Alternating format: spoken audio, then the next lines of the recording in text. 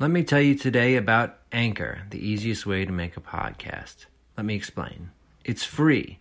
There are creation tools that allow you to record and edit your podcast right from your phone or computer, or you can record it on another device or platform and transfer it to Anchor.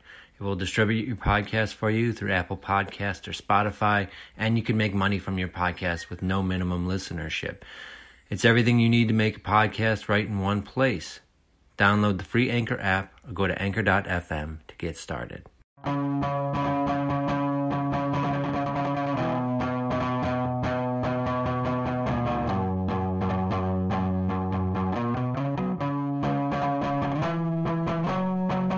Welcome in, players, to the Triple Play Fantasy Baseball Show.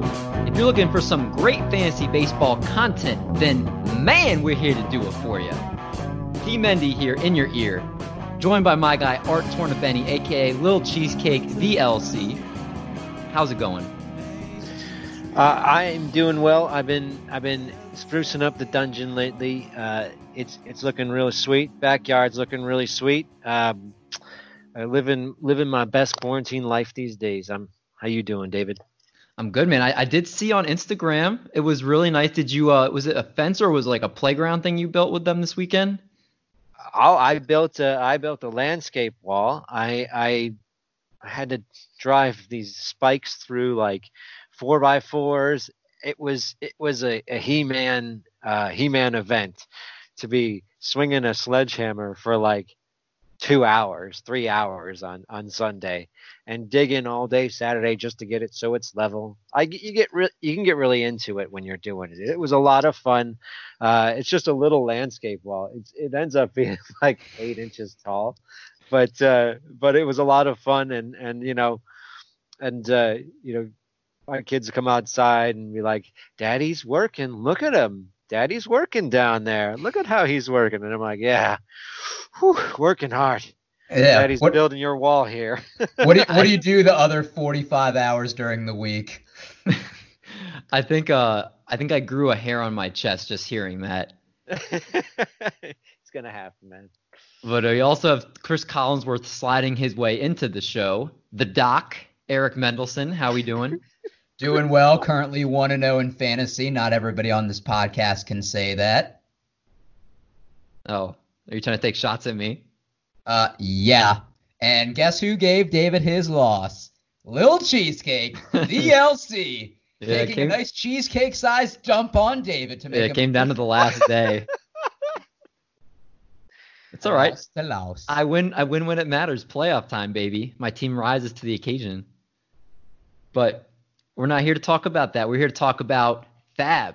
That's our discussion today. What is Fab? How to maximize your use of it. There's a lot of questions when we get down and dirty with Fab. So we're here to answer all your questions you have about it today.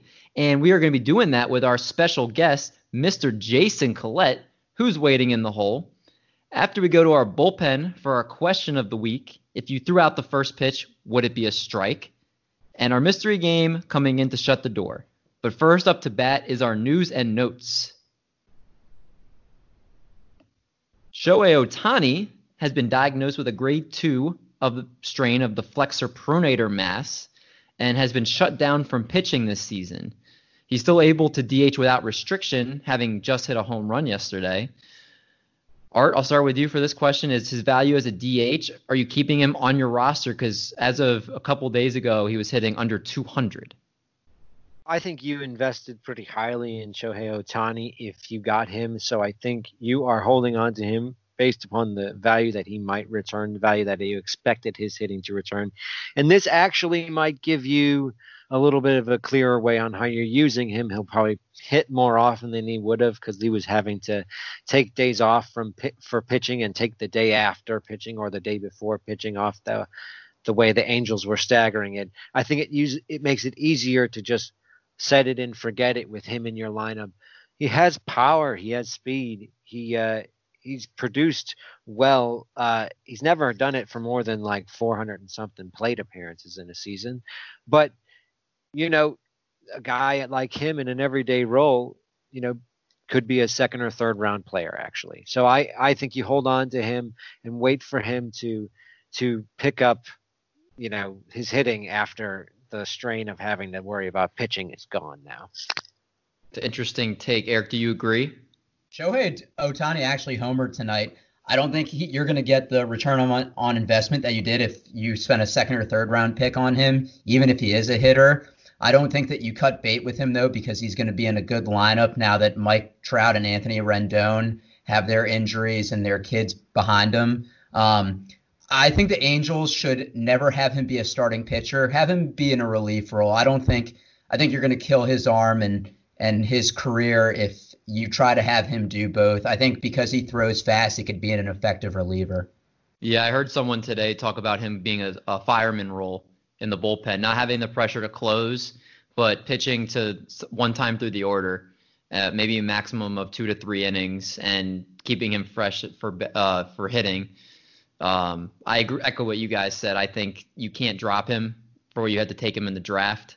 And it looks like that now. I think he has 4 home runs now, if I'm not mistaken. I think it's coming back a little bit with him not pitching, so I would hold on to him. Let's move to the next bit of news. While the Marlins and Phillies returned to play, the Cardinals had 13 members of their organization test positive for COVID, including Yadier Molina, Carlos Martinez, and Paul DeJong. The plan is for the team to be able to resume games tomorrow against the Cubs. Eric, do you think that this is the end of teams having to shut down? I hope so. I can't say I think it is yes for sure, yes or no, because we don't know what these players are doing on their off time. I just hope for the rest of the season, for the 2.5 months we have left, that players don't do anything out of their ordinary. Just, you're professionals. This is your job. Just finish the season. Don't go to any strip clubs in Atlanta. Fair. Art? I think the Cardinals went to a casino. Isn't that what you guys heard? They went to a casino. And no, I didn't hear that. It's a casino owned by a poppy-growing farmer in Ozark, Missouri, obviously. But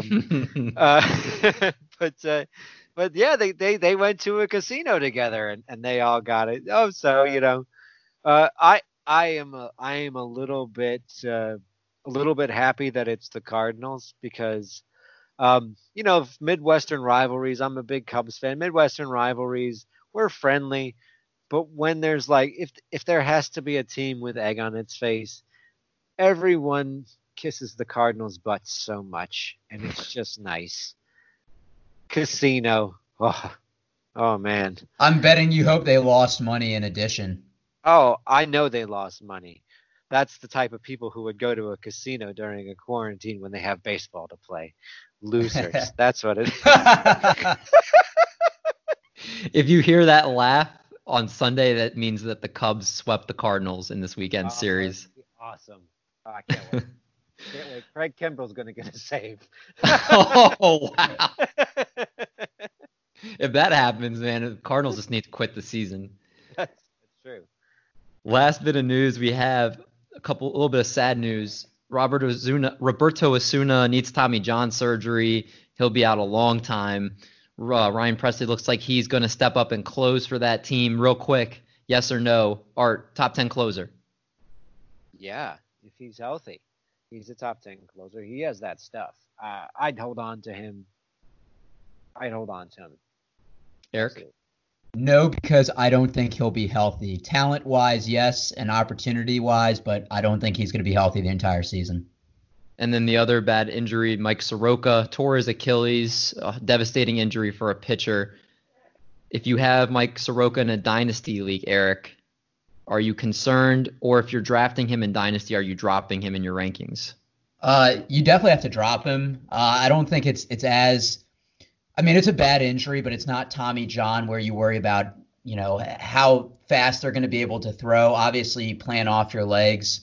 And use that power. It is off his power leg, like his back leg that gets the power for his pitching. It's not his opposite leg. Yeah, so I think what probably the best thing to do, obviously, he's going to sit out the rest of this year, sit out all of next year. He's 23 right now. He can bounce back at 25 and have a great rest of his career. Devastating injury to a guy that didn't hit his girlfriend. And when you see the injury, you actually saw it pop. So just brutal news. Adam Wainwright actually came back from this injury in 5 months. So and Jason Grilli had this injury a few years ago and came back after 8 months. So he may be back, may only miss a little bit of the beginning of next season. But I think people are concerned of which leg it is. And that apparently from everything I read, that this is actually more concerning of an injury than Tommy John because of how many people are coming back from Tommy John. Or I don't know if you feel any differently. What are your thoughts for this?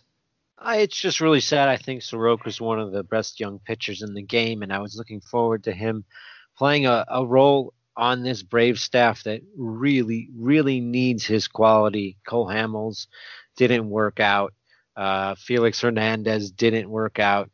They let Dallas Keuchel go. They're in desperate need. They're going to bring up somebody. Bryce Wilson, who knows? Give him a shot for your team. This is really sad. One of my favorites. I think that his recovery, you got to watch because pitching is such an integrated body movement where you're going from where your parts are linked. So a knee injury could have lingering effects. 5 to 8 months coming back. I don't know. I mean, he's probably a really good athlete. Probably heals pretty quickly. I wouldn't put it past him to get back for some pitching next season, but I wouldn't expect him to be at the beginning of next year if it's a 162 game season. Let's hope so. Mike Soroka is a great young talent. Besides the Debbie Downer news, do you like what you're hearing so far? Make sure you never miss a show by clicking the subscribe button wherever you find your podcasts. Want to hear more Triple Play? Great news for you. We have a fantasy football show that you can check out, also available anywhere you get your podcasts. If you're enjoying the content, how about truly getting jiggy with it and leaving us a 5-star rating and review? Check us out on Twitter and Instagram at TripPlayFantasy. Eric runs our social media and provides great daily questions stolen from GetUp, distasteful gifts, and of course, our weekly episode drops.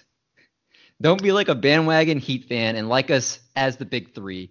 Join us while we're just the Dwayne Wade stage. Lastly, tell a friend about us who may actually put us in their ears on their ride to work, and thank you for keeping their minds off traffic. We want to keep you entertained, but it starts with you. Thank you, the loyal player, for your listens each and every week. And now, Jason Collette.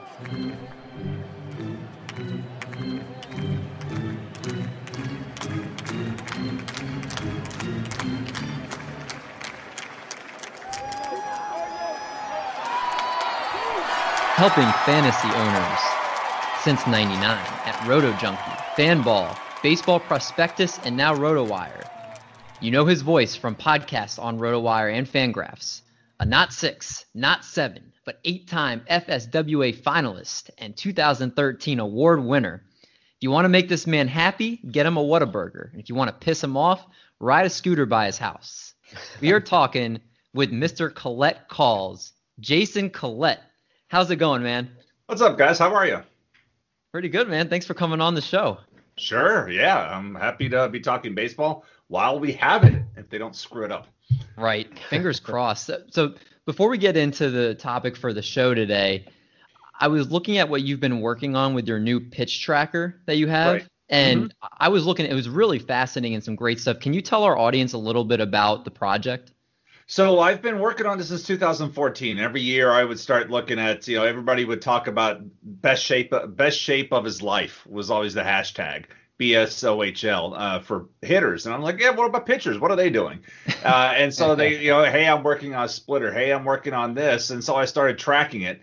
And then it just got popular. Like one day I had a guy from a baseball front office. He's like, hey, when are you getting started with this thing this year? I like looking at it. I was like, whoa, crap, you're looking at it. And then somebody else that works for another org was like, yeah, keep it up. We love this thing. I'm like, all right, people are watching. So I've kept it going. And this year has been fascinating. So I have it. If you go to my Twitter profile, there's a link to the Google Sheet in it where I'm tracking historical and the results. Like you can see, did the guy actually throw the new pitch that year? A lot of guys early on, especially, it was about half and half. Overall, it was half and half. Guy will say he does it, then he doesn't do it. And so this year, I haven't put in this year's results, but there were a ton of new pitches this year, and even some in season. Like we have Mike Clevenger throwing a cutter now, Shane Bieber throwing a cutter now. Those came out. Chris Paddock throwing a cutter. These guys used summer camp to try new pitches, so I got to play a little bit of catch up. But then I want to see how that is applicable. But one thing I'm curious to look at right now is, because there's no advanced scouting, because there were no games and everything, like these guys doing these new pitches, how are they doing this year? I mean, we're talking about an hour after Dylan Bundy just struck out 10 guys. Mm-hmm. Dylan Bundy is not pitching like Dylan Bundy normally does. And there was an article even in Boston Globe this morning by Alex Spire where JD Martinez is upset that he doesn't have access to video scouting in game like he normally does. And other players are like, yeah, it sucks. We don't get we're not seeing what's happening with these guys in game. And offense is down. I mean, league-wide batting average was 230 heading into this morning. 230. Wow. It's awful. That's insane. So but that's what we're seeing guys come out earlier. We're not seeing the times to the order penalty and relievers coming in that people have never heard of. I mean, is it a reliever or a world leader with some of these names? I was watching Boston and Tampa Bay the other night. I had no clue who 4 of the relievers were for Boston. But that's what you're just seeing, these new fresh arms come in, and guys will have 4 or 5 plate appearances and may face 5 different pitchers in some of these games. And it's no wonder why the league offense is down so far. And it's also piggybacking off of that. I looked at one of the tabs you have, and it's the percentage of relief pitcher wins with all these guys coming in and how it's steadily risen up every year. And this year it's already at 48%. That's insane. Yeah, that's and the last couple of days has kind of been weird. Was it yesterday? 8 of 9 games were won by a starting pitcher, or maybe that was 2 days ago. So like last couple of days is starting to normalize a little bit. But we're recording this on Thursday, and I think it's even split during the day games because Taylor Rogers blew my Kenta Maeda win today. And that was, and then I saw that the Giants Rockies game ended up being a reliever win. So it all depends on when the 1s and 2s. I mean, those guys are mostly getting it, but the back end right now has been a lot of reliever wins, and now that roster's going to stay 28 players, I think we're going to see more of that. Your 1s and 2s, that's out of Cleveland. I think all 5 of their guys are going deep in the games right now, which is a good thing because their bullpen's not good. So I think a lot of teams are starting to do that and just say, I'm going to take advantage. I got 14 pitchers. I'll just use them. Let my 1s and 2s go 7 innings, and then my 3s, 4s, and 5s give me 18, 21 batters faced, and I'll Yankee out and go with my bullpen. And Jason, is this something you think that we could see next season? I know with a 60-game season and pitchers not building up their arms, a lot of people are turning to the bullpen earlier. But do you think, assuming we have a 162-game season next year, do you think this could be something that we see again? The last couple of years, reliever wins were like 38 and 40%, only because bulk guys were coming in. A lot of the Rays were the first team to use the opener in 2018 when Sergio Romo did the back-to-back games against the righty-heavy Angels. So reliever wins were happening because a couple of teams started using bulk guys, and the Rays did it out of necessity because they had 4 guys on the disabled list all at once, and then like the guys that were supposed to come up from Durham were also hurt, and so they're like, this is what we're going to do. So you saw teams like the Royals last year were doing a little bit of it towards the end, and different teams. Seattle was doing it, and so that's why you've seen relief wins go up, and this year is just, in a sprint, you can do whatever you want. But in a long season, it's tough the reliever win has got a ceiling unless more teams use that opener strategy and say, okay, you're going to load up with righties. I'm going to get my righty specials. He's going to pitch the first inning, and then I will bring my starter in for the second inning. So if next year's a full season and we get back to some normalcy, I think we'll settle back down to that 38-40% range because you can't do what's happening this year over the full course of a season with a 26-man roster that's limited to 13 pitchers. You just can't keep enough fresh arms to do it. I mean, these guys aren't built to say you got to pitch today. Most of the time, if they've pitched back-to-back days, they go take a beach chair and they sit somewhere else on day 3. They don't do anything. Right now, that's not happening. Some guys are pitching 3 days straight, and then they take a 4th day off. But they've got these guys in alternative camp. They can send a guy up, send a guy down, and they don't have to worry about that guy even pitching in AAA because that's part of this. Part of the hole in the strategy is you got to worry about what the guy did in minor league, and so I think it's one of the probably the one thing of this whole extra runner thing in the extra inning. You don't have these long ass games. where it's like, okay, you just burn through your bullpen. Now you have to call a guy up. These games are shorter, but at the same time, sometimes when you have those long game up, and then you're looking down at your AAA bullpen, it's like, oh great, they had a 13-inning game last night. Then they have one fresh arm that's on the 40-man roster. Okay, that guy's coming up. I hope we don't have to use him.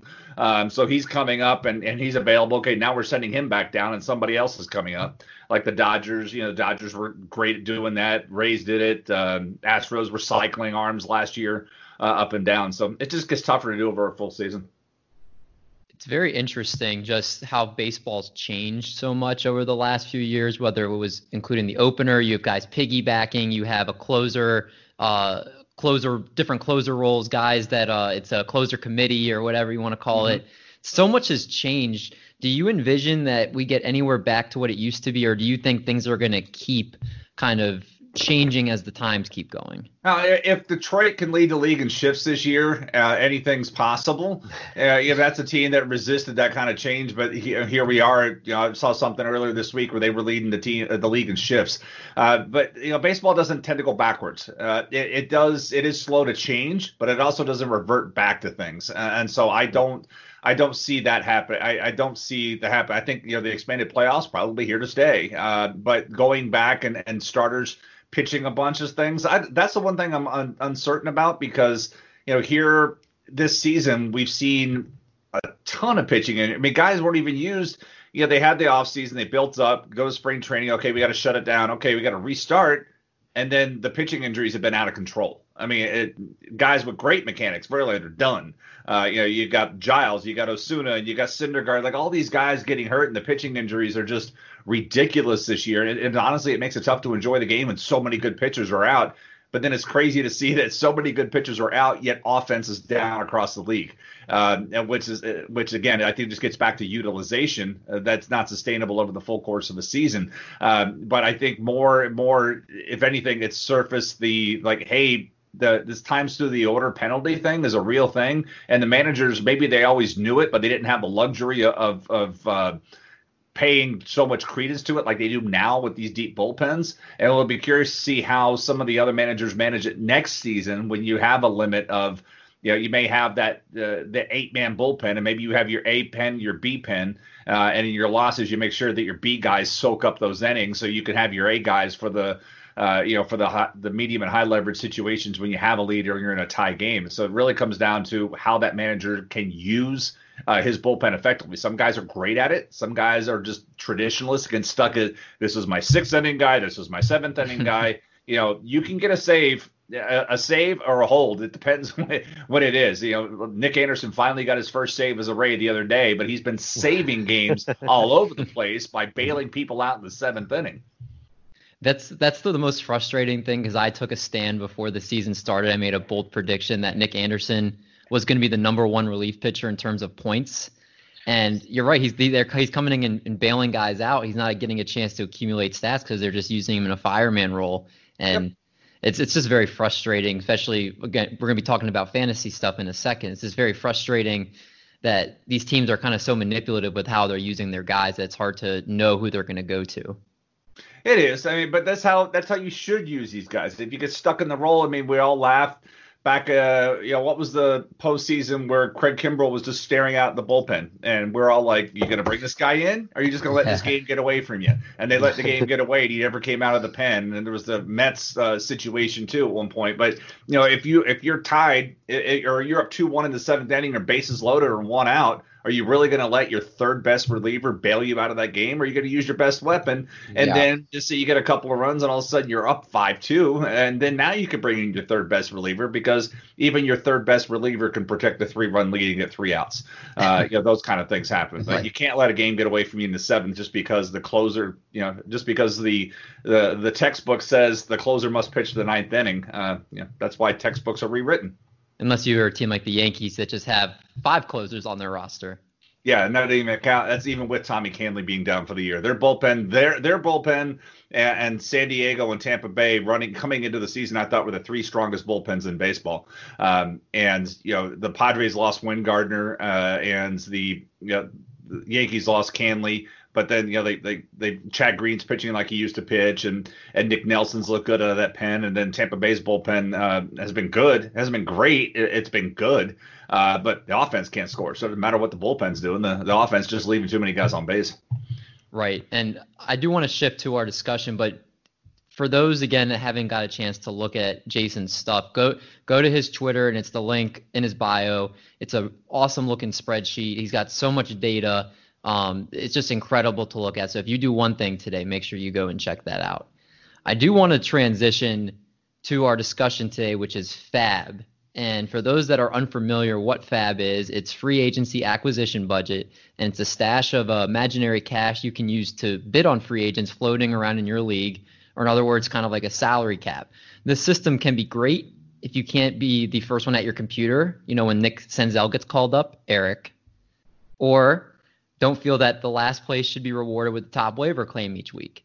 But with FAB, all waiver wire moves are processed together, however often you run them, and the person spending the most from their salary cap will be rewarded that player.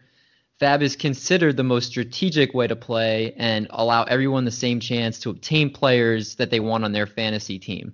So today our experts are here to discuss some tips and tricks on how to use your FAB the most effective way possible and cause you to not be left with empty pockets mid-season while still obtaining good players. So let's dive right in. First topic, managing your FAB. Jason, I'll start with you. Do you like to save it mostly and wait for the bigger call-ups at the end of the season? Or like for those potential superstar players that might get called up down the road? Or do you like to bid a lot early on guys breaking out in the beginning and bid aggressively? So I'll say this: if you're listening to this and you play in a league that doesn't use FAB, change your rules and make it so. Waiver claims, garbage. You got to use FAB because it's strategy. It's just yet another fantasy strategy. And I've evolved in this particular capacity. Early on, I would be conservative and I'd want to sit on it, wait for the trade deadline. And this season aside, and even in a normal season, I would do that. And then it's like, okay, great. Sometimes there'd be an awesome trade cross, because I do a lot of single league formats, so I'm waiting for that guide. Or if like you're sitting, let's say Wade Davis and Scott Oberg didn't get hurt this year and they were the 8-9, and then both guys get moved. You're like, hey, I got my Jairo Diaz here. That guy's available. I'm gonna go buy him and get a bunch of saves. Every now and then that strategy works, but sometimes you have some stink bombs of a trade deadline, and now you're holding the bag, and there's nothing to buy. And so I have, in more recent years, I'm more aggressive early on because I'm also getting more of a return on investment. And like last year, I was hot out of the gate in Tout Wars, and I bought Michael Chavis as soon as he came up, and I spent a third of my FAB budget on Michael Chavis. Got a bunch out of him and then moved him about a week and a half before we started getting ice cold for something else I needed. And so it's like you could do something like that, but you just get more of a return on your investment. You don't want to wait. Again, don't hold out for the trade deadline. If it works out, it works out. Or if your team gets healthy, it's like, okay, I don't really need you draft a good team and, knock on wood, everything works out. You don't have to worry about replacing, but you also shouldn't. You got to be aggressive so you can maximize your return on investment. I have found I get better results out of my teams by doing that rather than being too conservative and underbidding or just shoving guys up. I played in some leagues. I don't have any leagues like this anymore, but we used to have the Vickery system where it was +1. You bid 50 for Diaz and I bid 55. I get him at 51. We don't have that anymore. And even NFBC, you have 1,000 and you get, whatever you bid is what you get. Right. And so sometimes, like, I forgot, there was somebody I bid and I got him for $130 and nobody else even bid. I'm like, whatever. I mean, that's what I think it was Trent Grisham. I'm like, that's what I valued Trent Grisham at. And so I don't mind doing that. So you have to try to be strategic, and especially in NFBC where you can, you can see what the next bid was. It kind of gives you a look. You're like, okay, people are. That's where things are. And if you're in a CBS league, your commissioner can set it so you can see what everybody has bid. That's one of the things we do have in Tout Wars and Labor. We can actually see everybody's bid, so it gives us a little opportunity to look and see if guys are bidding patterns, like if they always bid a 2 in the ones place. So you're like, okay, I'm going to bid 53 this week because I saw last week that Dave bid 52 and 42 and 22 on his players, so I'm going to adapt. And so you have to take advantage of the numbers that your website presents you. But at the same time, don't be caught. I like to be in the middle of the pack with money by the time we get to the trade deadline. And if you can, try to trade for fab dollars. If you're adopting that process in your league, you're trying to consider it for next year, put that in your constitution. Allow people to trade for dollars and say, look, I'll trade, I don't have a roster spot, but you need a pitcher. I'll give you this reliever for $45. Okay, great. And then, you can recover a little bit of what you lost. I actually hadn't heard of that. I think that's something I definitely want to adapt because, the only fab thing I'm doing right now is NFBC, which obviously I don't think you can do that in. No. Nope. But I like that idea, actually. And I think it would definitely be very valuable. Eric? I think Jason covered most of it. I think of fab. I started when I did fantasy doing auction drafts, and that is really actually how kind of you start valuing players as opposed to a snake draft of just who falls in a position. I like to wait a little at first because there's always going to be that person that will get a little trigger happy and might sign a Teoscar Hernandez after the first week. He's leading with 4 home runs, and then we'll cool off a little bit. I like having a few players to target that you're going to spend a lot on, whether you're big on Nate Pearson or somebody that is going to get called up during the season like a Joe Adell, and to be aggressive with them. I think a lot of us do our research and we have our bias of who we like and not. And, that's kind of one of the strategies I use. I agree with you, Jason. I think you got to be aggressive and you can't play conservative, but I do like to save it because I think for a guy that I'm really high on, because if I see that somebody outbid me, I lose sleep over that. There's a couple of things too. Also, strongly pay attention to your waiver wire. See who was cut the previous week. Like in my NFBC, the TGFBI league, the thing that Justin Mason runs, Justin Verlander was my first round pick this year. I lose him. Well, that week somebody had dumped Lance McCullers. And for somebody else, so I lose Verlander. I aggressively, I put $550 on Lance McCullers, and I'm glad I did because somebody bid $542. Wow! I got him, and it worked out until last night until he bombed. I wasn't going to bring that up. I was up $60 in my DFS lineup, and then I just. Oh no! Just he took a major dump on my score, but that's where you got to pay attention to your waiver wire, see who was dropped, because sometimes you're not paying attention, and somebody you may have see who was dropped, but also it's just a matter of you got to try to be a week early than a week late, like the whole Jairo Diaz. I had drafted him as my final reserve guy in 3 different leagues, and I had to cut him in 2 leagues to get something to cover a roster spot, and then I had to go pay to get him back in one. I ended up getting him back in one of the leagues. But it's always good to be a week early on a guy, and the same thing for cutting a guy. Cut a guy a week early rather than a week late. But that's the secret of fab. If you want to save your money, be a week early in identifying some of these guys where you can see, go to Baseball Savant, start looking at the data. Holy crap, this guy's putting Franchi Cordero, if he's been dropped because his batting average sucks right now, go take a look at his page right now. There's potential for him to you're like, wow, he's only struck out twice all year in 30 plate appearances. That's very unusual for him. Hey, he's hitting the ball really hard, but he's hitting it right at a lot of people. Try to go look at things like that where the data is telling you one thing, but the results aren't there yet. Results will get there eventually. And that way, maybe this week you buy Franchi Cordero at $8. He has a really hot week, and all of a sudden he's a $30 player in other leagues next week. Right. To buy a guy a week early rather than a week late sounds like a Bill Belichick strategy for fab. Love it. Let's move to the next one, and this one's hitters versus pitchers. Take needs aside. I know needs will always usually take priority. If you're looking to spend big or a higher amount, are you more willing to do so for a hitter or for a pitcher that's in the free agent pool? Art, I'll start with you for this question. I trust hitters more than I trust pitchers, especially I think that young pitchers will come up, and even if they have the good first start, very often they have trouble with their third or fourth start, little arm trouble. Like a lot of these young pitchers come up and have trouble adapting. Young hitters, I would rather spend big trying to get someone like that might be the next, like Joe Adell this week. Who I think might be the next, Ronald Acuna or another big prospect that I think might be the next big player. Because I think that pitching, you're trying to find guys that start you pick them up and because you think there's potential for them to produce, and you get them at a discount, but then they actually start to produce and produce solid effort for you after that. That's sort of my philosophy with pitching mostly. Eric, what about you? Yeah, I'm with Art. I'm going to go hitter heavy on Fab. And for pitchers, for all the Lucas Giolito's that come out of last year and are great, you're going to have the Freddie Peraltas that come up and look really great their first outing. And I've been a Freddie Peralta believer each year, and it hurts me because I know he's never going to be consistent.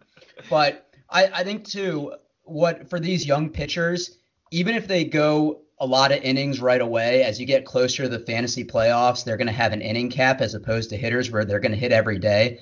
And especially this season where there's no minors for them to get demoted. I just like going with somebody that I think, especially if they're playing for an AL team, they can hit the DH. They don't have to be in the field every day if they're a bad fielder like Jose Martinez. Shout out to him. But I just think you're going to have a little bit more consistency with the hitters as opposed to pitchers where it's a little more volatile. Jason, what about you? Sometimes it's easier for hitters because you got 4 counting categories. It's pretty like, hey, I need help in these areas. So that's where it's sometimes easier. And you don't, with pitchers, obviously for starters, you have 2, half your categories are ratios. You got to try to figure out how much it's going to impact things. And I mentioned Chavis last year. It really comes down to exposure. Once you first hit the major league level, a lot of guys will get to, they get to have a nice run because the league hasn't seen them before. Maybe even the AAA results scouting reports haven't got up there yet, and so these guys will take advantage. He's an early aggressive first pitch guy, and that was the thing with Chavis. If you watched him last year, it's like he was sabotaging a lot of guys early on, and then people realized, oh, hey, if we just pitch him hard up and inside, he can't lay off and he can't do anything with it. And just everything just cooled off for him. And so, but with pitchers, sometimes it does take for me, I want to see the guy pitch. I don't like picking up a guy right away and putting him in my lineup. I want to see him pitch one time, especially if I haven't got it's tough. I'm just not the guy that subscribes to MILB TV because I can't even watch enough MLB TV. So it's like I don't subscribe, but I want to watch. I could read a scouting report and they could say, okay, he's got a serviceable changeup. But if I'm watching him pitch and he only throws it when he's 0-2 count, that's not a serviceable changeup. That's a show me pitch. I need to see that he can do something because even if a guy says he has 3 pitches, a lot of the times he's got a fastball to righties and lefties, but he only throws the curveball to righties and the changeup to lefties, but he doesn't throw all 3 pitches to both sides. Mm-hmm. And so I want to see how the guy attacks hitters before I'm like, okay, that intrigues me. And so that's where I am. So I tend to be more aggressive with hitters. Obviously closers because saves are stupid, but you got to pay for them, especially if you're like me and I'm not aggressive in drafts with saves. I tend to speculate because it's gone well for me. Typically my strategy is to try to get one of the tier 2 closers and then play around in tier 3, given that in a normal season, 30% of your saves are not drafted or bought, depending on your format. Right. Yeah. And this year it's going to be probably be double that the rate we're going. But I've always had a lot of success with that. I target the skills, not the role. Sage advice from Ron Chandler from years ago. But that's what I do. And it's worked out well for me. And that's why I had Jairo Diaz as a top 50 pitcher this year, because I looked at I said, Wade Davis sucks. Scott Oberg got blood clots and can't stay healthy. This guy is shoving it. All he's got to get is the opportunity. And so I just wish I could have kept him in every league, but that's why I targeted him. And that's why you look at the opportunity like Emilio Pagan last year. The opportunity was there. I mean, the skills were there. The opportunity had to surface itself. But once it did, he was fantastic. Kirby Yates last year, I said Kirby Yates was going to save 40 and strike out 100. He saved 40 and struck out 101. But you looked at the opportunity. You could see that's a guy who evolved and said, okay, I'm going to now throw the splitter too. And he's a 2-pitch guy, but he struck out 101 guys with 2 pitches. That's all he has is that riding fastball and that diving splitter, but the league has not caught up to it. And he'll just keep throwing it. Now he's going to hopefully parlay it into a free agent deal here for him. But it just, again, watch the skills because skills eventually went out. David, was Wade Davis sucks music to your ears? I mean, it's not music. It's just facts. Wade Davis is pure garbage. Anyway, I want to I'm gonna skip one for a second because this kind of ties into the topic. So we have some early season surprises. We have Christian Javier, Tyler Chatwood, Kyle Lewis. So going off of the hitter and pitcher breakouts, these are guys that were heavily targeted. I know in my NFBC league, Christian Javier went for $450, and I drafted Kyle Lewis actually in the 20th round of my draft, so I didn't get to see him what he would have gone for in our fab. But just losing those two guys as kind of the headliners for hitting and pitching. I know, Jason, you talked about how they haven't seen the guy yet come up like Christian Javier. Do you believe that these guys can continue this kind of success early on where you would want to bid aggressively on these type of guys? Yeah, I like what I've seen from Javier and Lewis. I mean, Javier was good because we got a sneak peek at him before Fab. You know, I think he pitched that Saturday, and then you got a sneak peek so you could watch him and be like, okay, yeah, I like what I see there. And you know, so he had a good start. Now you got to look at how some of the matchups hit, and so we'll have to see exactly where all that goes. To that point, but that's where I tend to be. And Lewis, if I'm going to buy a rookie, I want to buy one that's going to play a lot. And you look at that Seattle team; it's bad. And you knew the kids were going to play a lot, and that's what I like about it. That situation there. So that's how I tend. Because again, with rookie, if you're on a good team and you're a rookie and you struggle, you find the bench, or it's tough to even get off it. But if you're on a bad team, and that's one of the reasons why. Like if you look at my my roster, you see a lot of CJ Cron and a lot of Jonathan Scope because they were cheap, but they're gonna play 60 games if the Tigers play 60. I mean, whatever, they're gonna play every day because there's nothing else. There's no other option there, and that's what I want. Especially in this season, I was focused on playing time as much as I possibly could. That's a very good point, especially in a shortened season. That definitely makes a lot of sense. Speaking of I wanted to ask about Brandon Bielak because you did bring up Astros pitching. I think. Do you think Brandon Bielak is a good pickup this week? I have not seen him pitch. I don't like to comment on guys that I haven't seen pitch, but when you look, if you're trying to, I don't know what they're going to do with. I mean, they've had the injury issues. I think I've even bought Cy Snead in the league in their bullpen just to try to figure out what they were going to do in the back end because I was like, he's available. Let me give it a shot and see what happens. Again, with the attrition rate, the arms are falling off. But yeah, I have not seen a pitch, so I can't comment on what I think he's capable of. I mean, I think the opportunity every time someone opens up with Houston, you're like, it's salivating. You're like, oh my God, Houston knows how to coach pitching. Houston knows how to develop pitching. This guy could be amazing. And then, sometimes you just buy into it. And I think I'm probably going to buy into it, but it could end up being Josh James. You never know. If he could throw strike one. Josh James got such an arm, but he has absolutely no idea where it's going right. But summer camp was an issue for him because he got sick and some of these guys you watch him pitch right now and they just don't look like the same guy. I mean, I've watched all three of Charlie Morton start, and this most recent one against Boston was when he finally looked like Charlie Morton. I mean, he was throwing 93, 95, commanding the ball, but his first two starts, I was like, oh my God, I've got 3 shares of this guy and he sucks. But then he looked good in his last start, and so some of these guys are just building up. But Josh James can't throw a strike. And it's killing me. I've got him on 2 teams, and my ratios are just going higher and higher and higher.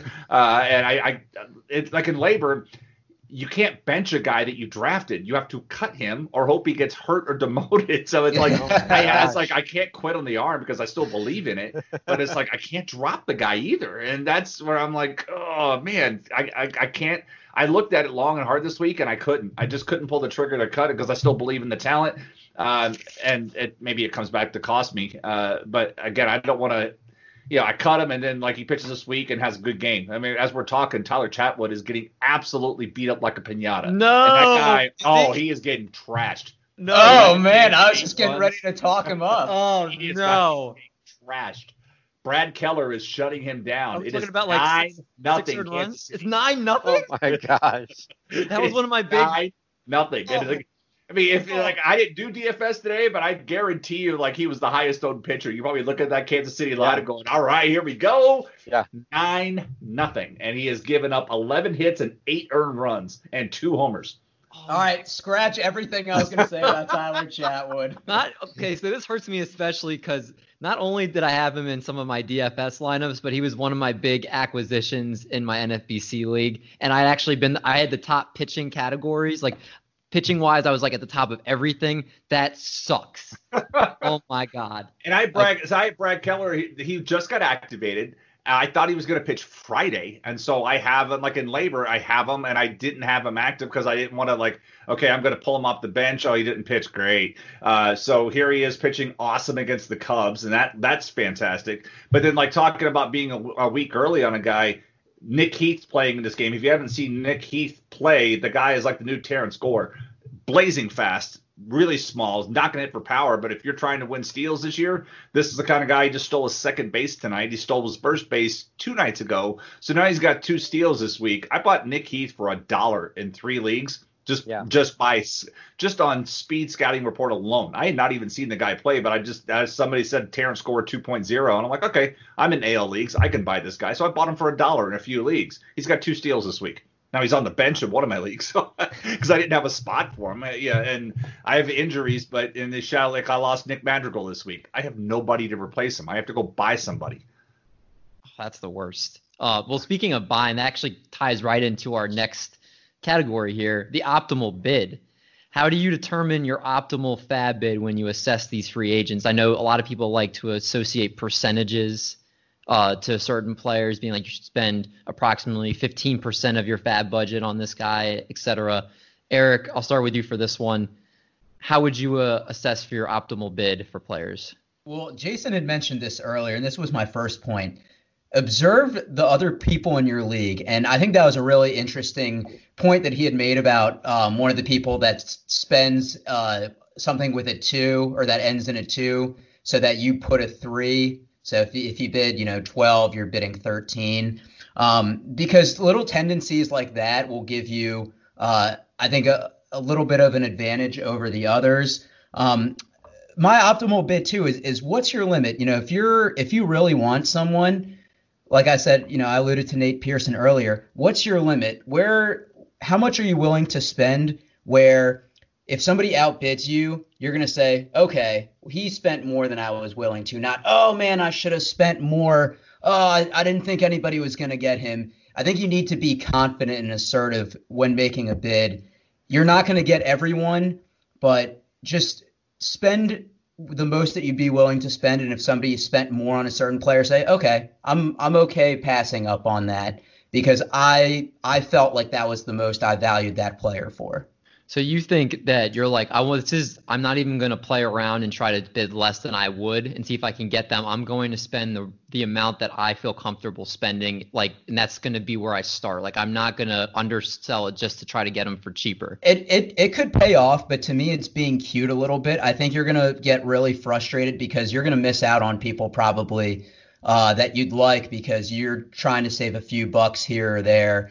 And as Jason said, you can always trade for fab dollars. So if you spend a lot and, you'd like to get some more, you can, flip players like he did. Jason, what do you think? How do you determine your optimal bid? So I kind of treat it like an auction. So when you're, for those of you guys that do auction, when you're in the process of bidding players, there's the old rule hey, get to 9 first because nobody wants to do the round number and go to say 19. Somebody's not going to say 20. Or I mentioned if you're looking at previous results, you have to change it up too. So if this week, let's say that you put your bids out and you bid 53 on this guy and 23 on this guy, and all your bids ended in 3. And you're in a league where the website publishes that information. Like I said, in NFBC, you don't know. You just know what the runner-up bid. You don't know who it was, that kind of thing. But in Labor and Tout, I can see the 11 other teams of exactly what they did. So this week, I will then turn around and say, okay, all my bids are going to end in 5. Maybe this week it'll be 1. So I'd like to change some things around, and I don't always use the same digit in the ones, but I like to change things around. Or there are times when I will put a bid in because I know. I want to make sure that the guy's going to go for at least that much. I know I may not get this guy for $15, but I'm going to put a bid in anyways. If I get him for 15, yay. But if somebody had to pay more than 15 to get that guy, at least you have to be able to, you have got to sometimes play around just to chew up other people's money too. I mean, it's not about just spending your money. It's about making sure that your league is spending things too. So like I said, if you see using the Nick Heath example, you see like 5-6 teams that have a lot of fab money that have no steals, and they're obviously going to be eyeballing that guy. Okay, throw something in there. And then that way, let's say you have $1,000 and you throw a $75 bid in. Let's say you win them. Now you've got 6 teams that are like, oh crap, I thought I was going to get him, and now you want him. Now you got 6 trade partners, assuming that you're not an NFBC where you can't happen. But in other leagues where you can trade, now you have an asset, and now you can turn around and trade and get more for that. People usually don't trade that much fab dollars, but then you can go ahead and get something that you did need that wasn't available in fab that week. So let's say again, you need saves, he needs speed, and you make a swamp. Right. Art, is there anything you would like to add on for that as well? I think that I like to attack my team weaknesses with like multiple small bids, like assessing my team. I try to get players at bargains so that I have money to make big splashes on bigger players. So like I will try to put out a lot of lower bids just to try and get, someone that I think might be a bargain. And so that I have the money to be the guy who someone goes like, can you believe he bid $200 and the next best bid was 80? And I'll be like, yeah, I don't care. I've been getting all these other guys for $5 or $10, So that's what I like to do. Okay, let's move to our last part of this discussion then, and I call it risk it for the biscuit. If you're struggling in a certain category, and most of these big time leagues are some kind of rotisserie league, will you use your fab on guys that have undefined roles? I'm talking about if you need saves, you buy Jonathan Hernandez and Nick Goody. If you're buying all the Royals closing trio just to try to see if you can get saves from that group. Or if you're struggling in batting average and you see a guy like Nick Madrigal as a free agent, are you going to bid a lot more to help that? Or Matt Adams for power. There's a lot of certain guys you can get for one category. Are you going to pay up for the potential reward even if there's a lot of risk? So Art, I'll go right back to you to start this one. What would you do in this situation? I don't want to go after anything like a Royals closing bullpen. I don't want to go after anything like whatever's going on in Texas either. But I do like to pair up batting average guys and stuff like that. But I don't dive into closer carousel situations ever. I think that is, and this season it's going to be like that all over. Or again, you could talk about for batting average. I'm sorry to cut you off. Like a Donovan Solano that just came to mind of someone who was a hot pickup this past week that's hitting over 400. Yeah, he's raking. I like Donovan Solano. His BABIP is super high. I haven't really. I think that he's someone who I would splash for if I was really feeling like I needed batting average as well. Yeah, absolutely. Eric? I'm with Art. I don't like doing it for closers and save situations because you're really banking on opportunity. You're banking on a team to be winning the game and to be in a save situation, and that you're going with multiple guys. I don't really like doing that. If the Royals lose 8 in a row and they're just throwing these pitchers out there for an inning or two, but they're not getting a save or a hold, they don't have that same value. I am bigger on players. Nick Madrigal will up your batting average a little bit, and somebody like Matt Adams, he's a little bit streaky, and sometimes he plays in a platoon, but he's the type of guy that could have 4 or 5 homers in a week and really be the difference for your lineup. Yeah, him and Mitch Moreland, there's a lot of guys that are in platoons. Chris Davis, it seems like he's in a platoon right now, but he's pretty much on most teams, I think, drafted. Jason, what about you? What are your thoughts for this one? I get back to I want to try to be a week early and play for skills. Like you watch Touki Toussaint, watch him pitch this season, and you can see the potential. And we always knew that he had potential coming up throughout the minor leagues. But yeah, this is also a guy who rapidly ascended through the minor leagues, gets to the major leagues, struggled with throwing strikes. But you see the stuff, and you're like, he just needs the opportunity to do the stuff. And you might, like, you go into his stats right now and you look, you're like, wow, he's got an 8.10 ERA. Why the hell do I want to pick up a guy that's given up 6 earned runs in 6 2/3? But he's also struck out 11 batters in 6 2/3. And like, you go watch his highlights tonight and watch the curveball that he's throwing out there and making Reese McGuire look absolutely stupid on the curveball. I mean, he's always had the great curveball, but he's looking good in middle relief, that big line score, and that's going to happen with relievers because they have one big bad outing. He had a bad outing against Tampa Bay the first opening weekend or the second series, but he's pitched good around that stuff. And even in that bad outing, you go back and watch it, you can see the potential of his stuff. And so it's, again, I like taking chances on those types of guys. Like another guy I would even mention, I do play a lot of single league formats, but I watched Evan Marshall pitch in the 8th inning against the Brewers the other day. Comes in 1-2-3 against Justin Smoke, Omar Narvaez, and Eric Sogard, I think it was. But 1-2-3, it looked like a shutdown closer pitching the 8th inning to set up Alex Colomé. Alex Colomé is not a guy that I'd like for his overall skills. So I have shares of Aaron Bummer. I plan on getting shares of Evan Marshall this weekend on the cheap because I need some arms in a couple of my AL only leagues. So he's a guy that I would like to grab because we'll see what plays out. And with this attrition rate on closers, if Colomé were to go down, there's Marshall. He's been pitched in the 8th inning. And so he may be that first guy. And so if you take the chance, don't wait for the bad news to happen. Be prepared for the bad news. I like that.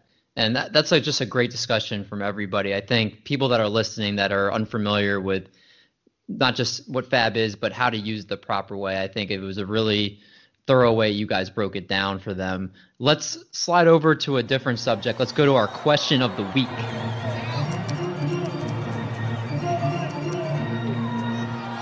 And this week, our question, Jason, you're the guest. I'm going to start with you for this. If you threw out the first pitch at a baseball game, would you throw a strike? No, that was never my strength. I mean, when I pitched, my fastball topped out at 82. I was the specialist of the pseudo strike. I'm an old fart. I'm 47, but I was throwing a changeup in high school when not a lot of guys were throwing a changeup. I threw it because I needed it, so my fastball looked pretty decent. So my specialty was to try to get ahead and then just start pitching backwards. But no, I would not 50 Cent or Fauci it. I wouldn't do that bad. But I also would not throw from the mound. That's the sucker's bet. If you pitch from the front of the mound, because that's the thing. People don't realize that's a 10-inch high and it's a slope, and people don't. They're like, oh, it looks so easy. No, pitch from the front of the mound. Don't pitch. The mound is for pitchers. Everybody else pitches from the right there at the seam. I would love to be able to throw a first pitch out, even in a minor league stadium. If you're listening, call me. I'm game. I would love to throw a first pitch out. It's one of those things, but I don't want to be one of those, hey, it's our business sponsor of the day and pay $500 to do it. No. But I would love to be able to do it. But yeah, there's no way you're going to catch me on top of the mound because that's exactly what would happen. I would end up hitting the mascot, throwing it. I would yank it and throw it in the on deck circle. So would you be nervous? Oh yeah, absolutely. Even if it was a minor league, because that would be going through my head. Is like, oh my God, please don't spike this. Please don't pull the Mariah Carey or the Baba Booey. I mean, don't do any of these things. Just get it in there nice and easy. Get in there nice and easy. And make sure it doesn't bounce. That's all I would care about. I mean, the thing is, I've had 2 shoulder surgeries in my throwing arm, so it's like I couldn't even attempt to throw any smoke if I wanted to. So it would be a nice, easy celebratory lob into home plate, and just like, please get it there. And that way I know, okay, it's about 45 feet from the seam of the mound and grass to home plate. I can make it 45 feet. Yeah, I was going to ask if you were about to fire a seed in there, but I guess that answers my question. No, this shoulder is toast. Art, what about you? The one thing that a lot of people don't know is you don't get warm-up throws when you're throwing the first pitch. You're walking out there pretty cold. I mean, you can, loosen up your arm, doing some arm circles probably, but you're not really warming up. I remember I was at beach in New Hampshire, and there was a fast pitch, and it was like, oh, yeah, let's do this. I didn't warm up. I tried to throw it. My shoulder hurt for like 4 or 5 days after that. Just one throw, trying to give maximum effort without warming up. I think you're going to go out there, and the tendency is you're going to be a little bit off. So you gotta take it nice and easy. I don't think I would throw a strike. I would just want it to be where like the person who was catching it didn't have to like jump to the side to get the ball that I threw, just like in the arm range around their body. That's what I'm going for. Really big target. So not a strike, but catchable. I think that's a safe bet. Eric, are you going the same approach? Yeah, I'm not going to try to throw it super fast. I feel like everybody wants to be on like Sports Center and be like, oh, look at this guy throwing out the first pitch that threw a 70-mile-per-hour laser in there. I try to get it in the strike zone, and I know everybody throws it overhand, but I think if I threw it underhand, it would be a strike because I'm very good at slow pitch softball pitching. I've had five strikeouts in a slow pitch softball game because I can paint the strike zone very well. So if I can throw it underhand, I'm throwing a strike. That's fair. So I've thought about this, and I think if I knew the night before, I would literally lose sleep over if I wanted to toss it or like fire it in there. Because I feel like if I tossed it, I would short arm it to the point where like I would like try to lob it too soft and it would just bounce on the plate. Yeah. And I feel like I'm like, you know what? I would rear back and try to look like a pitcher as much as I can. And if it ends up being really ugly, then I'll be on SportsCenter's not top 10. And if I fire a seed in there, then they come and hit me up for relief pitching, especially living in Washington. Not like they have an amazing bullpen. So, even if I top out at 50 miles an hour. Wasn't there a guy that threw like a really good first pitch? He was like 12 or 13. He was relatively young, and the team's like, yeah, we kind of like you. And they like tried to get him in the minors or something. I think I know what you're talking about. I think I know. I can't remember what that was, though. I'll have to find this and share it with you guys off air. But yeah, I mean, who knows? You throw a really good first pitch, you never know who you're impressing. True that. Let's move to our last segment, and that's our game of the week. Art, what are we playing this week? This week we're going out playing the ponies. We're playing win, place, show. We're going to go through statistical categories. I will read you off 6 names. You choose 1 to win, 1 to place, and 1 to show. Now, for those of you who aren't pony bettors, you pick win. That's the one you think is going to be in first place. Place is in the top 2 and show is in the top 3. So if you pick to win and you get a win, you get 3 points for that. Person, if you pick to place, you get 2 points if that hits, and show you get 1 point. So at the end of this game, we will add up the points and see who wins. So I will start with the first category, which is Ks per 9, most Ks per 9. Now, so you choose who you think is first, second, and third. Win, place, show. The 6 pitchers you have to choose from are Max Scherzer, Sonny Gray, Aaron Nola, Trevor Bauer, Tyler Chatwood, Shane Bieber. And this is all 2020 stuff? All 2020 stuff, and before tonight. So pre Tyler Chatwood's evening. So my guess? Yes. Bieber win, Gray place, Chatwood show. Am I going next, Art? Yeah. It's definitely Bieber win. Scherzer, I think, is off because he threw 1 inning yesterday. What was the rest of them? Trevor Bauer, Sonny Gray, Tyler Chatwood, Max Scherzer, Shane Bieber, Aaron Nola. I'm going Trevor Bauer to place, and then I'm going Sonny Gray show. Okay, Eric? I'm going Shane Bieber win, Sonny Gray place, Aaron Nola show. Aaron Nola just had 12 Ks yesterday. Thank you for paying attention yesterday. I missed that one. Okay, so Aaron Nola is first, 15.09 Ks per 9. Wow. Shane Bieber second, 14.54. Max Scherzer third, 14.49. Oh, so we all didn't Did he get get any. 2 strikeouts yesterday in the first and then bowed out? He was first. He was at like a 14.7 before yesterday. Wow. So Nola, Eric, you got 1 point for Nola. And you guys all picked Bieber. I think, yeah, that is it. All right. Eric, you have 1 point. Next is BABIP against, highest BABIP against. The 6 pitchers. These are all starting pitchers, qualified starting pitchers, or have over qualified innings, because it's Kevin Gausman, Nathan Eovaldi, Luis Castillo, Sean Manaea, Matthew Boyd. Boyd, Manaea, Eovaldi. So wait, you said it's Gausman, Eovaldi, Castillo, Manaea, and Boyd? Yep. Was there one I missed? That's all of them. Gausman, No. Eovaldi, Boyd, Manaea, Castillo. What was the 6th one? I think there was only 5. There was only 5. I wrote Okay. Castillo's name twice because Gotcha. I'm possibly dyslexic. I don't know. All right. I'm going to say, goodness gracious, I'm going to say Boyd, Eovaldi, Manaea. I don't know if that's good. I'm going to say Boyd because he got rocked the first game of the year. Castillo, Manaea. Okay, Luis Castillo, worst 438, his BABIP. Wow. Boyd, second worst, 412. Eovaldi, surprising. third worst, 383. So I think Castillo, Eric, you got 2 points.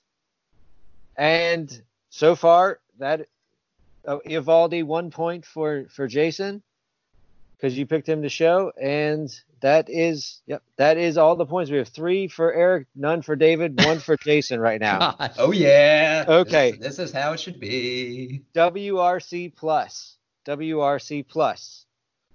Win Play Show on Nelson Cruz, Aaron Judge, Jacoby Jones, Nick Castellanos, Michael Brantley, and Carlos Correa. That's Wow, that this one. is good. This is Yeah, good. this is a really good one. Oh crap, I forgot the names because I was like, oop, I'm going to choose that one. So I'm going to put Castellanos, Cruz, and Jacoby Jones. I'm going Judge, Oh, yeah, should Castellanos. have done that one. That's the name I forgot already. I have to write them down because there's so many flying Yeah. off. Judge, Castellanos, Cruz. I'm going Judge, Castellanos, Jacoby Jones. While he's Okay. computing, I was going to say, we were as we were talking about Tuki Toussaint. I just pulled up his box score through 66 pitches. He has 13 swings and misses tonight, and let's see, 15 called strikes, 28 called strikes and whiffs on 66 pitches. Wow. And then Toronto, by the way, tried to bring in Jacob Wazapak as a reliever, but then realized he's not on the 28-man roster, so they had to take him out. So I'm catching. I'm like, oh my god. I was That's gonna say, I got a 2020. notification that he was sent to their other camp or whatever. Yeah. Oh my god, it's hilarious. Okay, Or what- first is Nick Castellanos, 254. Oh, Wow. 3 there you points go. for Jason. Second, Jacoby Jones, 239. And Aaron Judge, 239. But they ranked him 2-3. So Jones got 1 point for Eric. Castellanos got 2 points because you picked him to place for David. And 3 points for Jason. So it's 4, 4, and 2 right now is the scoring. 4 for Okay. Jason and Eric. Okay. Highest BABIP for a hitter. Donovan Solano, Michael Brantley, Kyle Lewis, Carlos Correa, Nelson Cruz, Luis Roberts. Ooh, okay. It's gonna be a good one. Yeah. So Solano, Brantley, Kyle Lewis, Correa, Cruz, Luis Robert.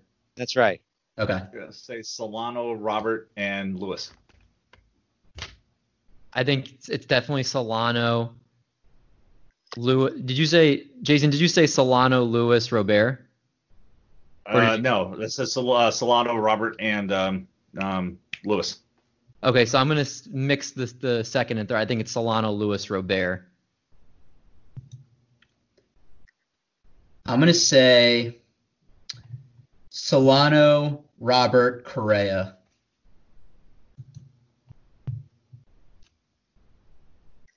Kyle Lewis has a 567 BABIP. 567. Wow.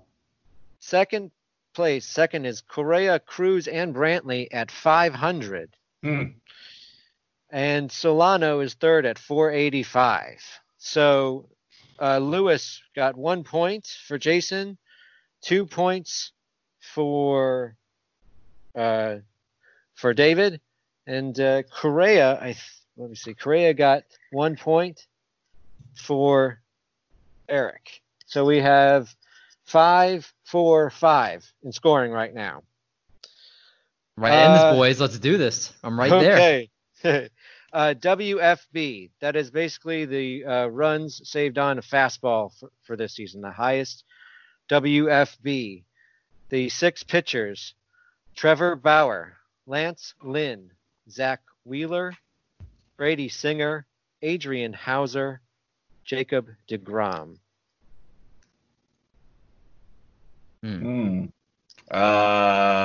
So Bauer, Lynn, Wheeler, Brady Singer, Hauser, deGrom. That's right. I'm gonna say Singer number 1, deGrom 2, and Lynn 3.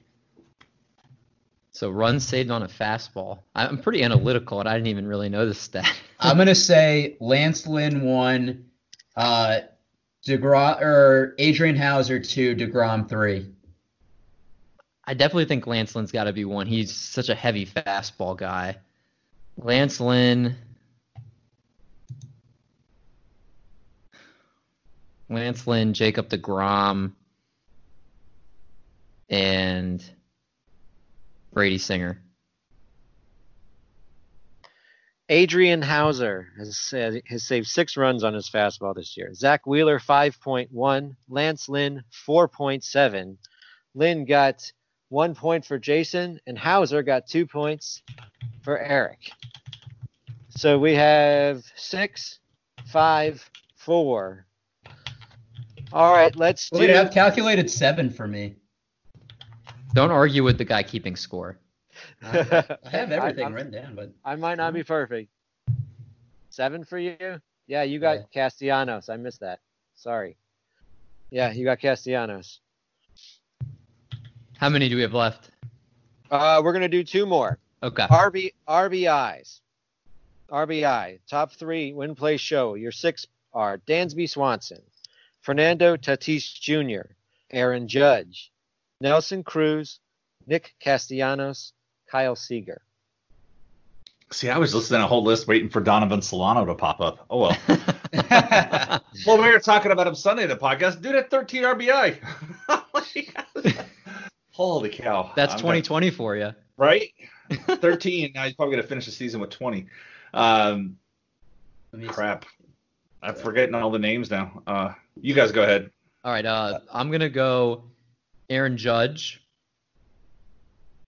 No, I'm going to go Aaron Judge, Nick Castellanos, Nelson Cruz.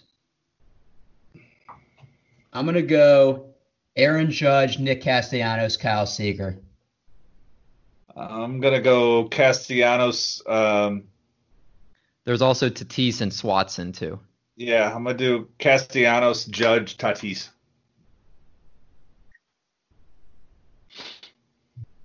Aaron Judge, first with 17. Nelson Cruz, second with 15. Kyle Seager, third with 14. Oof. I figured Seager might be in there. After I said it, I kind of regretted not saying So I got 4 that round, right? Yeah, David got 4, 2 for Jason on Judge. And so we'll do one last. This is soft contact rate. I like this one. This is an interesting one, I think. The top soft contact rate. Your 6 pitchers are Max Fried, Alec Mills, Christian Javier, Trevor Bauer, Brandon Woodruff, Matt Shoemaker. I'm going to put Max Fried first. I'm going to put Matt Shoemaker third, even after the Braves got him the other day. and I'm gonna say Woodruff second. I'm definitely putting Fried first. I remember when I wrote an article on him, he was the number 2 in all of baseball in soft contact rate last year. So I'm going to say he's right at the top there again. And I'm going to say I'm also going to put Bauer number 2, but I'm going to put Alec Mills number 3. Oh, that was the other guy I was thinking of. Wow. I think very similarly to both you guys. Max Fried number 1, Brandon Woodruff 2, Alec Mills 3 is my guess. Fried, Woodruff, and then who's the third one? Alec Mills. Eric said the same one I did. Okay. First, Alec Mills, 33.3% soft contact. Wow. Brandon Woodruff, 31.7. Trevor Bauer, 29.2. I didn't put Bauer in there. Wow. So, yeah, Bauer's inducing soft contact. So is Woodruff. Woodruff got 2 points for Jason. Mills got you 1 point, David, and I think Eric got 3 points with Woodruff and Mills. Well, I mean, Eric and I said the same one, so we would have gotten 3 as well. I think you said Bauer for your second one. Did you? Oh. All right. You did. Oh, I did? Mm-hmm. Oh, I thought I said Woodruff. Okay. Well, I think Eric ended up with the most points. I could add it up, but I think it looks like Eric won the game for this week. Win, play, show at the Ponies. Nice job. Well, that was a good game. My money was on Jason, but Eric came out of nowhere and pulled it off. Jason's also probably got a lot of stuff going on, so. Every one of those persons was in the top 6. I gave you the top 6, so there wasn't any gimmies in there. If you're like, I know he's been doing well, and you hear his name, he could be 4th. He just didn't make the top 3. I was the RB. I was listening for Solano in the one because I was like in my head. Because even though I used him, like I was the idiot. Like I said, until McCullers dumped on my lineup there, and I actually stacked the 3, 4, 5 of the Giants lineup against John Gray, and it worked because Brandon Belt had the 3-run home run, and Flores drove in Solano, and I was like, okay, yeah, this is gonna work. And then by the time I'd left a friend's house. We were watching baseball on his back porch. 15-minute drive, I get home, and I checked. I got in the car. I'm like, all right, great. And then by the time I got home, I looked. I'm like, what happened? 3-0, 7-3. Oh man, That's fantasy baseball in a nutshell. Yeah, It is. Solano doesn't have any RBIs this week, apparently. Jason, we really appreciate your time. It was an absolute pleasure having you on the show. Thank you so much for coming on. Oh, sure. This was fun. I enjoyed it. By the way, I hope nobody was starting. Let's see, who was this guy? Not that anybody was. Well, besides Tyler Chatwood, I hope nobody was starting. No, that didn't. Don't break my heart again, Jason. I hope Luis Castillo. Hoping to win. Oh, he pitched 5 innings and struck out 9, but he allowed 8 base runners and 3 earned runs. But then Jose De Leon came in behind him, allowed 8 earned runs in an inning and 2/3. Wow. Oh my God. Nice. That's why I had him high for BABIP against. He just And talking about that Cleveland pitching staff, there they are again. Carrasco 6 innings, 1 hit. Oh my God. Those guys are just working deep. You're destroying my my NFBC team with Luis Castillo on there, Tyler Chatwood. I had Verlander already out for the year with my first pick. That's just getting ripped to shreds right now. Yeah, it is it's weird. If you got Nate Pearson, that worked good. I mean, he's going to take the L in this game unless something turns around. But they both look good. From my buddy's been texting me too because he's a huge Braves fan. But Matt Davidson pitching? No, yeah, Matt Davidson's pitching for the Reds. Oh my God, that's how bad it is. Well, he is a two-way guy. He's wanted to be a two-way guy, and here he is. Well, it's interesting because I know, like you said, you played DFS. I was building stacks, and I had a lot of Cubs, and I always see the bad side of Touki Toussaint. So I was like, if he blows up, Toronto could potentially go off. Didn't have Cleveland. That's interesting. They're going to be the highest scoring team. That's good. I mean, yeah, you look at that outfield. I saw somebody tweeted something today. It said like Shane Bieber has like a 435 OPS against this year, and like the collective Indians outfield has a 420. I mean, that's how bad they've been. And then like Franmil Reyes is 2 for 4 now. Now his OPS up to 485. Oscar Mercado is still hitting a $132. He's 1 for 5 in this game. Delano DeShields, fresh off the IL, was 1 for 3. But yeah, that outfield is something. Domingo Santana is hitting a $167. But the top of that lineup is what's carrying. Cesar Hernandez and Jose Ramirez, Lindor. That's what's carrying that team. Oh yeah. But my shares of Franmil's got to get hot. Oh, absolutely. Someone just dropped him and I scooped him up. Just hope he doesn't go. Pay attention to that waiver wire. Just hope he doesn't go to any more parties because Franmil does not wear face masks apparently. True. Yeah. That's true. All right, well, we're obviously this has been awesome, Jason. We don't want to hold you up anymore. Make sure you follow him at Jason Collette on Twitter. Check out his awesome articles he puts out on RotoWire. Thank you so much, man. This was a blast. Take care, guys. Thank you. See you.